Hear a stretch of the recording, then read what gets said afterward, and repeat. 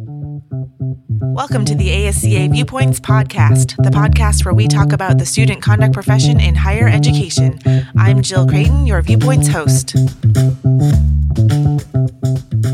Today's episode features Dr. Joyce Ester. Dr. Ester currently serves as the president of Normandale Community College in Minnesota. Dr. Ester also spent a good part of her career serving as a student conduct officer, so I'm looking forward to this conversation with her as she talks about rising through the ranks of being a mid-level student affairs professional to leading not one but two community colleges.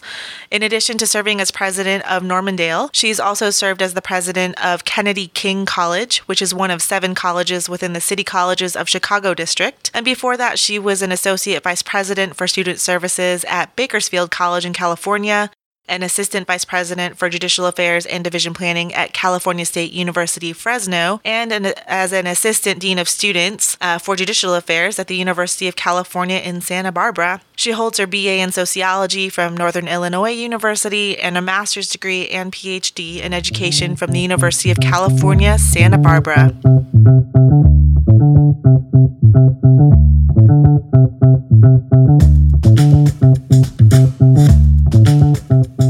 Welcome to the podcast, Dr. Joyce Ester. Joyce comes to us as the current serving president of Normandale Community College, which is in the state of Minnesota. So welcome, Joyce. Thank you.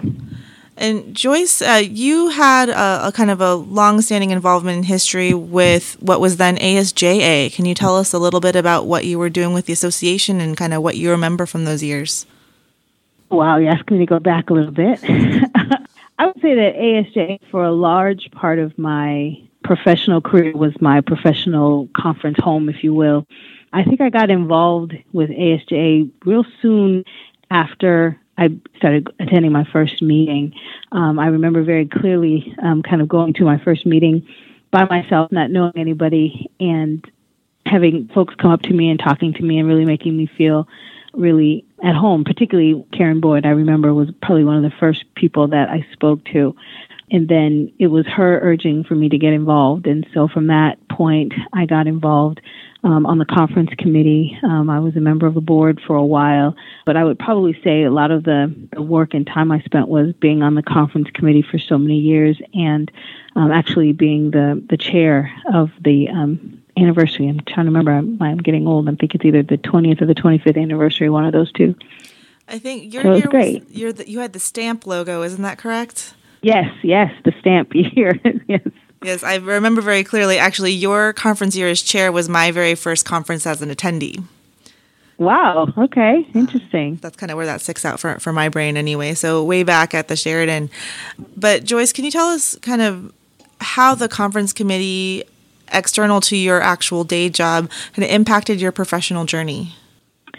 Well, first of all, it gave me a wonderful opportunity to meet with people and colleagues from all over the country. Because typically in our everyday jobs, we're working with the people on our campuses and in our community. And so there's a certain culture on campuses. There's a certain way that things happen and things are done.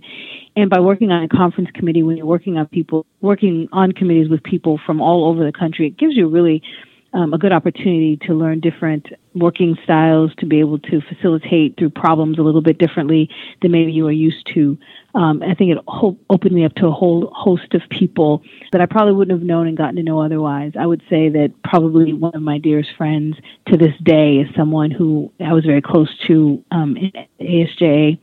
And so that's been a really, really fun thing. And so I think that ability to figure out how do you get things done in a very short period of time, because as you know, when you're on these kind of committees and national committees, it's, quote, volunteer work. So you're trying to do all this stuff when you're doing your day job. Mm-hmm. And so being able to use your time wisely whenever we got together to have those meetings and to be able to carve out time for the association while you were doing your day job.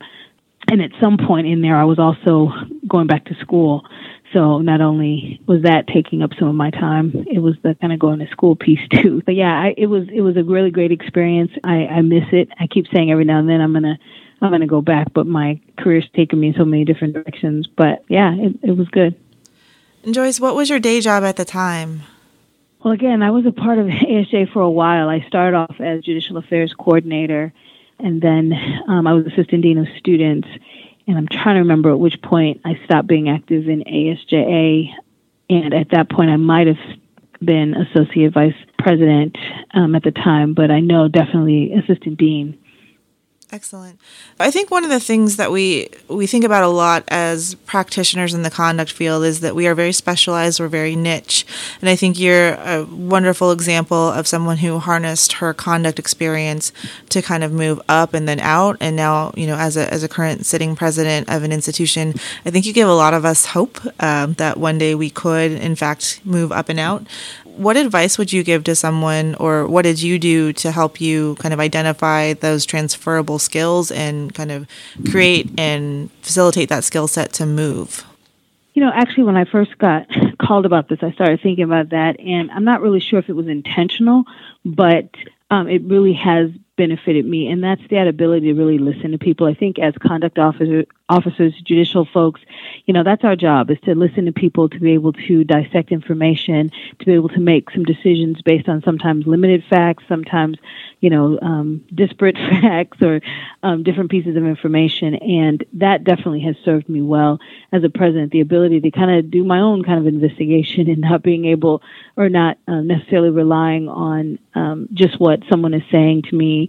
And so that's really served me well. I think the other thing that's been really helpful for my time as a conduct officer was the ability to understand where people come from. I'll be honest, I'll talk to some of my colleagues, and if there's an employee, a student, a faculty member who's upset about something or who has a very difference of opinion, it doesn't really wrangle me so much, because as most conduct officers can attest, we've all had those times when you have a very upset student in your office, or when you're concerned about safety and whatnot. And so I think it's given me a really thicker skin than I probably would have had otherwise.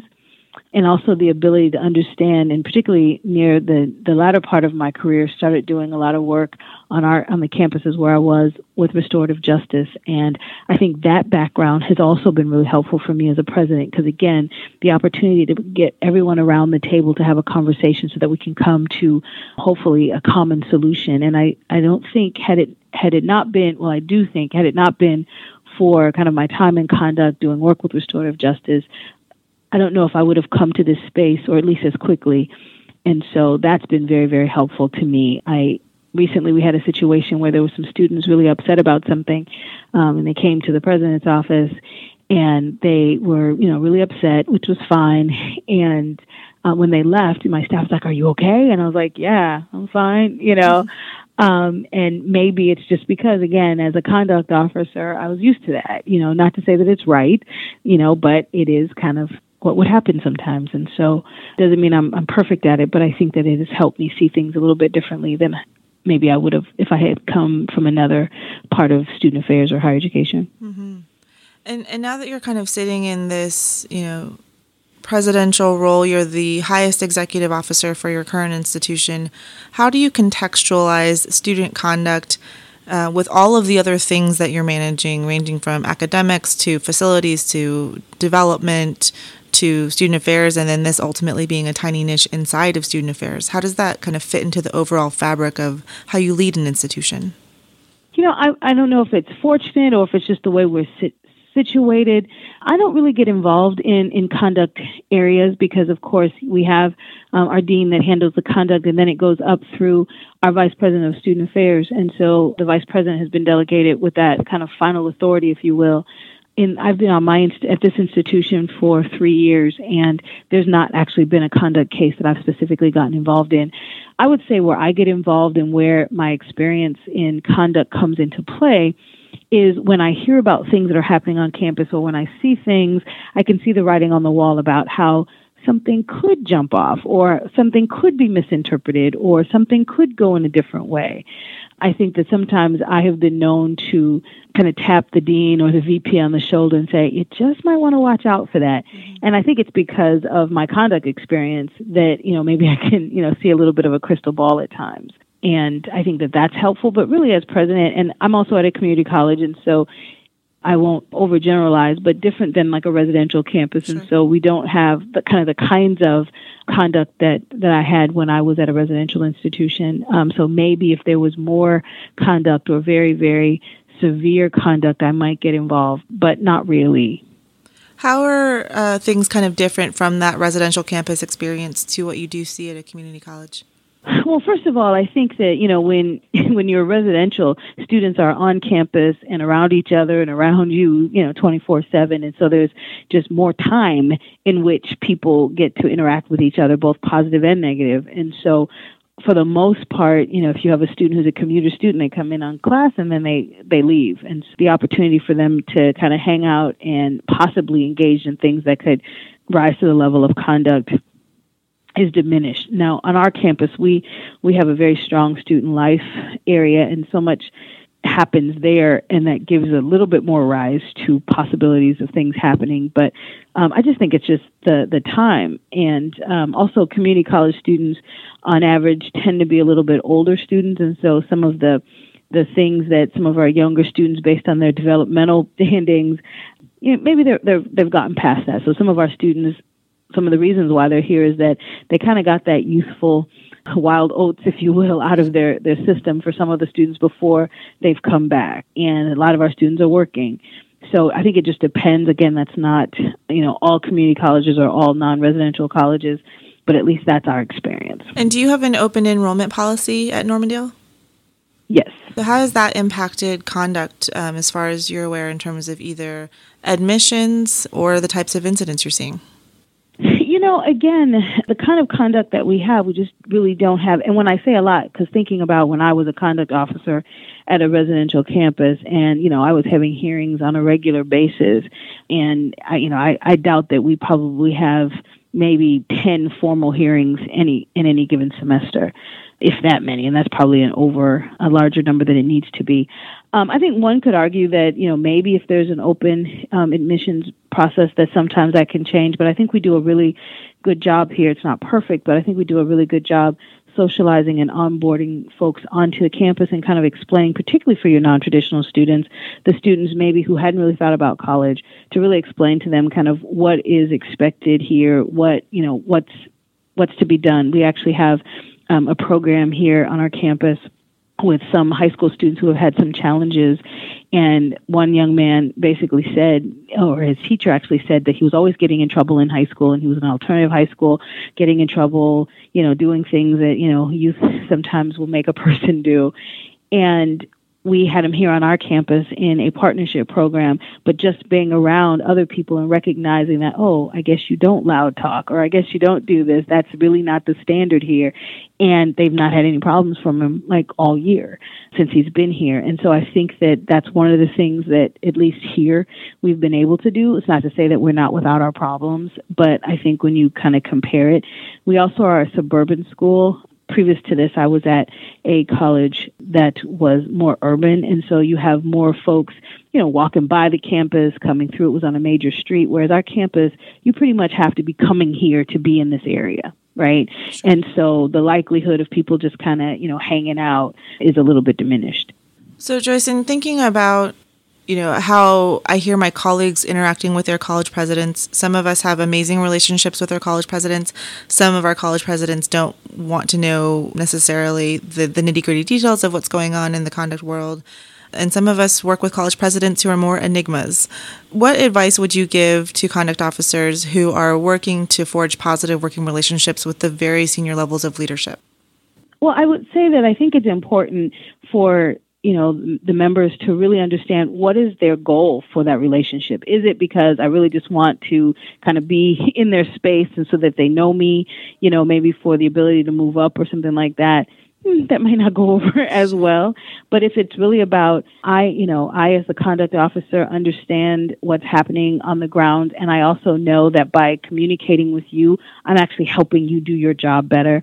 Because for me, I have a motto, and I got this actually from when I was a conduct officer from supervisors that I had. I would rather have information that I don't need than to need information I don't have. Fair enough. And so for me, I say to my team, as long as I can do it succinctly, you can tell me whatever it is that you want to tell me that you think I need to know. And over time, I will let you know, okay, you can stop with that level, whatever. But if you frame it with, the reason I'm letting you know this is because, and it can put it into context for me. And I think that that would be really helpful for the members sometimes to talk to the senior leadership to say that here's why I would like to share the following things with you. And then let them make a decision whether or not they want to have it. Because sometimes, and again, like I said, because I came from conduct, and so if, let's say, your president or your VP comes from academic affairs or business services or even from outside of higher ed altogether, they may not really understand that if you came to them to say, I don't know, there's a student, that 3 of the faculty have flagged them for having, outbreaks in the classroom, someone who might not be familiar with what that could look like may say, okay, well, that's a, classroom management piece, instead of realizing that, well, if it's happening in 3 different classrooms, it's not just about the management of the class. It may be an individual issue or things like that. But I would say, going back to your original question, the biggest thing is to make sure, well, first of all, ask the senior leadership, what is it that you want to know? And then if they say, I don't want to know anything, I don't want anything, maybe have a list of the things that you are comfortable saying, here are the kinds of things I'd like to be able to share with you. Is that okay? And if not, is there someone else you want me to share with you? And I think that that's helpful. I think one of the other things that sometimes, and this, I'm only speaking for me, so I cannot speak for every president, is with everything that's going on in my world, I respond much better when someone can give me the cliff notes, right? Like, tell me what it is that you're trying to tell me. You come in and you give me a whole bunch of preamble. Oftentimes, I don't have a lot of time for that. So I actually miss the big meat of what you're trying to tell me because you spent a whole lot of time giving me preamble. So what I usually say to my team is, tell me your high points first. Okay, I need to tell you about a student who's acting out in class. I need to tell you about, vandalism over in the student center, and I need to tell you about this. Boom. And then may say, well, the reason why I'm bringing these to you is because I know we've got state senators coming. I know blah, blah, blah. Then that'll frame it for you as opposed to, well, I know we've got senators coming or I know this is happening. And it's like, okay, I know that too. So get to the point. It's a little bit like how we speak in New York generally. When you pass someone on the sidewalk, if you say, excuse me, I think I might be lost. Can you tell me how I might find? Everyone's going to ignore you. But if you say, how do I get to 42nd Street? We're going to say, go that way. So right. Exactly. Similar. Well, shifting topics just a little bit, one of the things that we've been toying with in ASCA for probably about, I'd say, a little under 10 years is the growth of identity-based summits to find homes for both our African American males group. They just celebrated their 10-year anniversary. And then I work with the Women of Color group. We're a little bit younger. I think we're like in our 7th or 6th year or so. And we're led by a large number of women of color. And one of the things that we're always talking about in those spaces is how do we use our identity in ways that are positive for interactions with students, but also how do we navigate some of those identity politic pieces? So I'm wondering if you might be able to speak to kind of how you learn to navigate both the things that can help you and things that might be more challenging when it comes to identity and rising in the world of higher ed. Yeah, it's interesting. I think that a lot of campuses are looking at the notion that our faculty and our staff don't reflect our student body. Mm-hmm. And so when you read lots of people's strategic plans, a lot of people are talking about that that's what they want to do. So if people truly are trying to do that, then that tells me that this is, a good time for people from underrepresented groups, whether it be gender or whatever. So in a way, that's kind of nice, right? Because there are people who are saying, I'm looking for good people, and it would be really great if they represent our student body. I think for me, I've seen that at times. Actually, here, when I was hired in, there are over 30 presidents. I belong to a state system that has both community colleges and state universities. And the year I was hired, there were 5 of us hired. All of us were women, which was pretty big deal. And actually, as of this year, in our state of over 30 presidents, we are now at 50-50, which is way above the average, which is pretty cool. And so, of course, coming into an environment like that, it made sense for people to talk about it because it was pretty obvious. In my case, particularly at this particular campus, I actually got to not necessarily talk about it as much in the sense that I'm the 5th president of my institution. I'm the 2nd female and the 2nd person of color. Mm-hmm. Oftentimes when people move into these spaces, like they're the first female, the first person of color, first LGBTQ, they're the first whatever it is. That wasn't my experience. And so I had the ability just to kind of come in and just really kind of talk about the work that I want to do instead of kind of those identity pieces. But I will tell you that with everything that's going on, one of the things I struggled with kind of nationally, there's all kinds of things that were going on nationally with various executive orders and all kinds of things that were going on. And with a lot of the violence and things were happening. And it was impacting me personally as a Black woman in a lot of personal ways. And I remember doing my State of the College address in August. And I literally, as I said to my faculty and staff on that day, I said, there's a Paul Laurence Dunbar poem called We Wear the Mask, and it's now time to take the mask off, because I think so often as people from underrepresented groups, in order to kind of get through the system, sometimes we wear masks and we kind of try to, downplay certain parts of things that we're thinking or doing or ways of being. And, I had an open conversation with my team to say, so much for the mask, right? And it was kind of a little bit of a tongue in cheek, but it was really funny because I said to a room full of my employees, and I said, just in case you guys didn't know, I am a Black woman. And literally, what was really funny, there were some people who just kind of looked at me like, did she just say that? And it was like, okay. But I think I probably went off on a tangent on your question. But I think that love it. Bring it on. But I think that it has, made an impact on my time here. I also, even though to some people, I look younger than I am. And so when I came in as president, there were some people, particularly in the community, who would look at me and they go, "You're the president?" And I wasn't sure if it was because I was a woman, because I was Black, or because they thought I was young, or could have been some combination thereof. Intersectional. And yeah, so it was really interesting, and matter of fact, there was a person here in our community who would always, and I'm not hung up on titles and whatnot. So, people here call me Joyce, and I'm fine with that.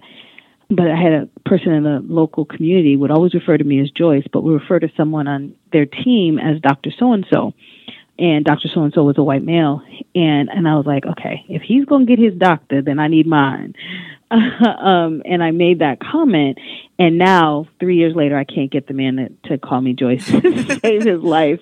But, yeah, I think it has a place. I think that it also maybe depends on where you are in the country, where what's your environment like. I'm actually very fortunate. It happened by happenstance.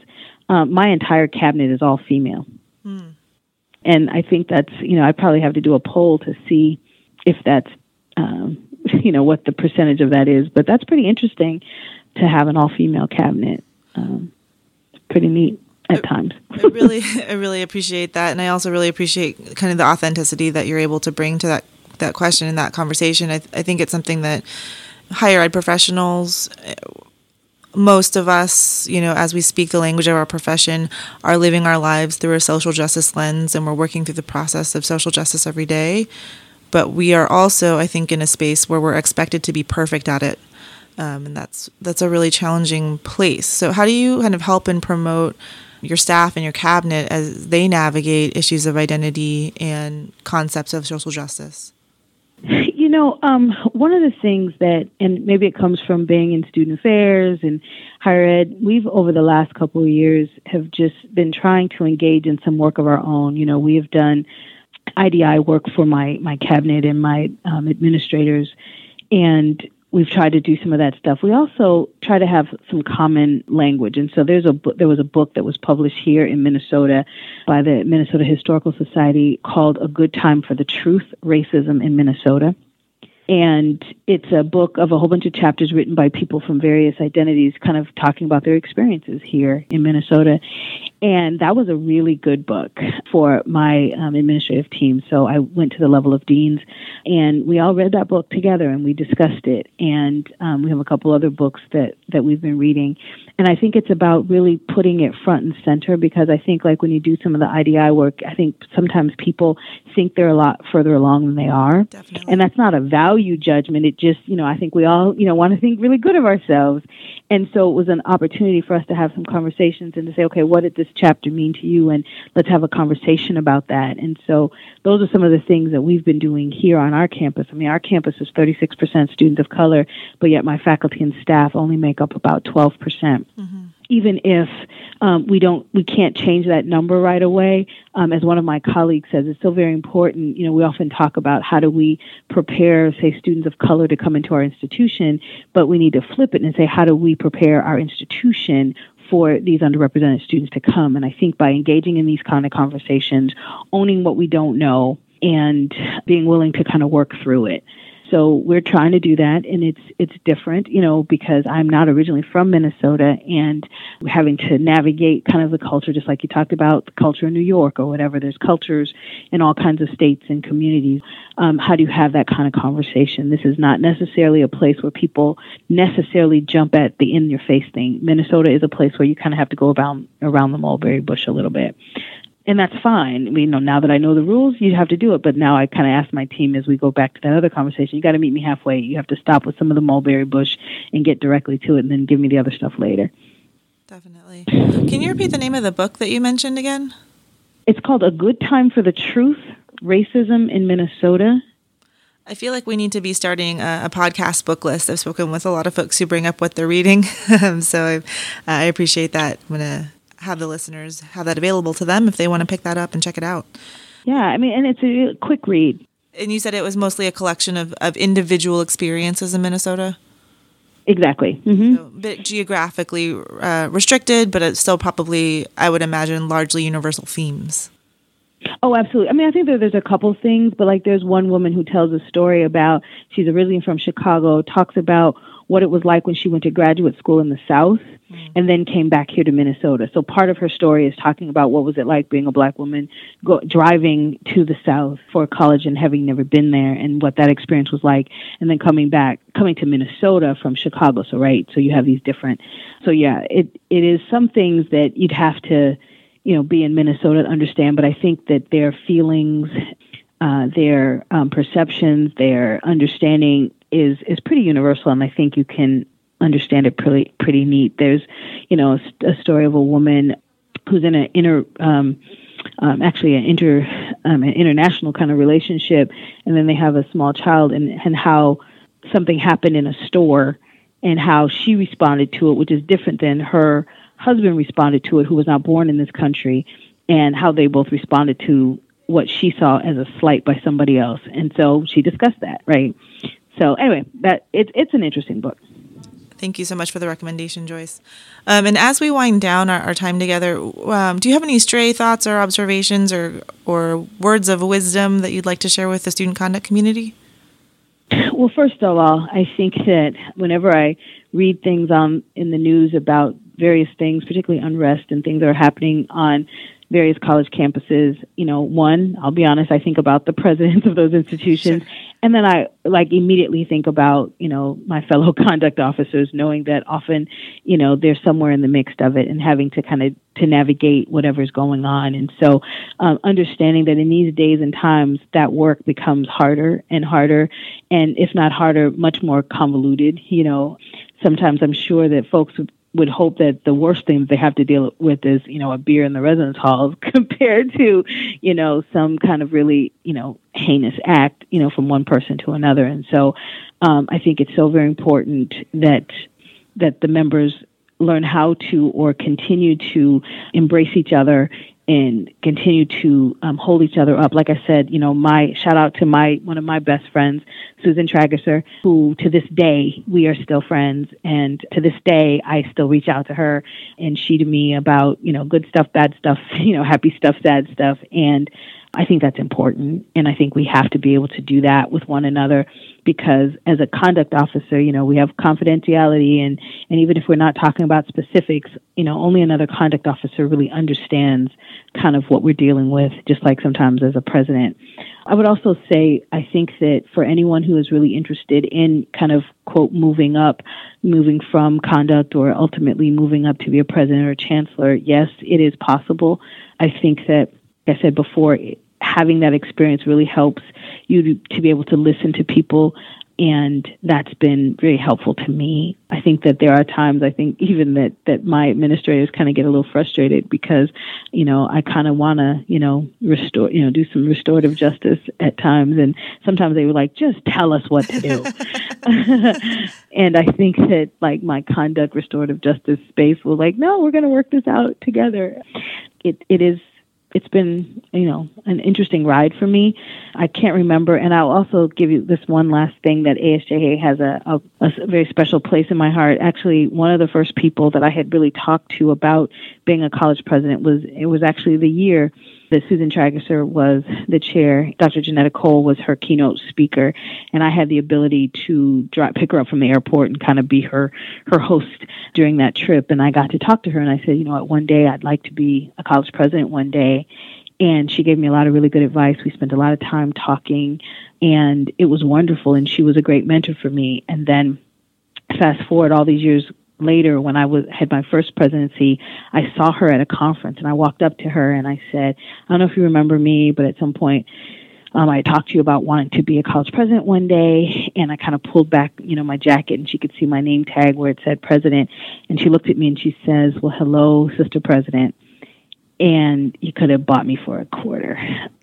And it was really because of ASJA, because I got to meet her on that ride from, the Tampa airport back to Clearwater, and met someone who really had a major impact on my life. I think those kinds of stories are amazing. I just got tinglies hearing you talk about it in terms of, we make these casual connections at conferences. We have, year-long conversations through social media about support. And, ultimately we're watching our class of colleagues evolve into these amazing professionals. And I think that we continue to feel that professional home that you were talking about, which is just one of the biggest core values, I think, for being a member in general. But Joyce, we really appreciate you sharing your thoughts and your experiences with the audience and with the membership.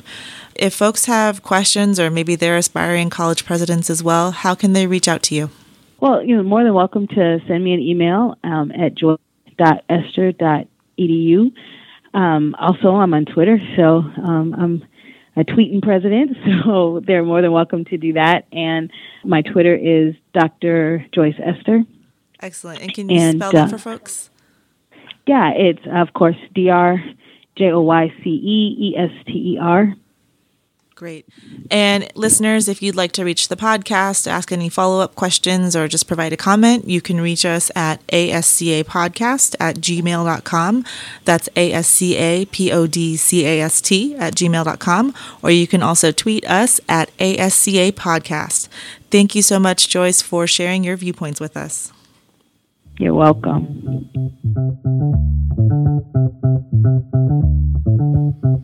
Next week on the ASCA Viewpoints podcast, we welcome Dr. Michael DuBose. Dr. DuBose works with the National Association of Clery Compliance Officers and Professionals, or NACOP for short, and we're going to be spending the episode talking about the intersection of the Jean Clery Act and student conduct. I hope you'll come back and join us. This episode was hosted and produced by Jill Creighton, that's me, co-produced, edited, and mixed by Colleen Mader, associate produced by Trevor Stewart. Special thanks to New York University's Office of Student Conduct and Community Standards for allowing us the time and space to create this project.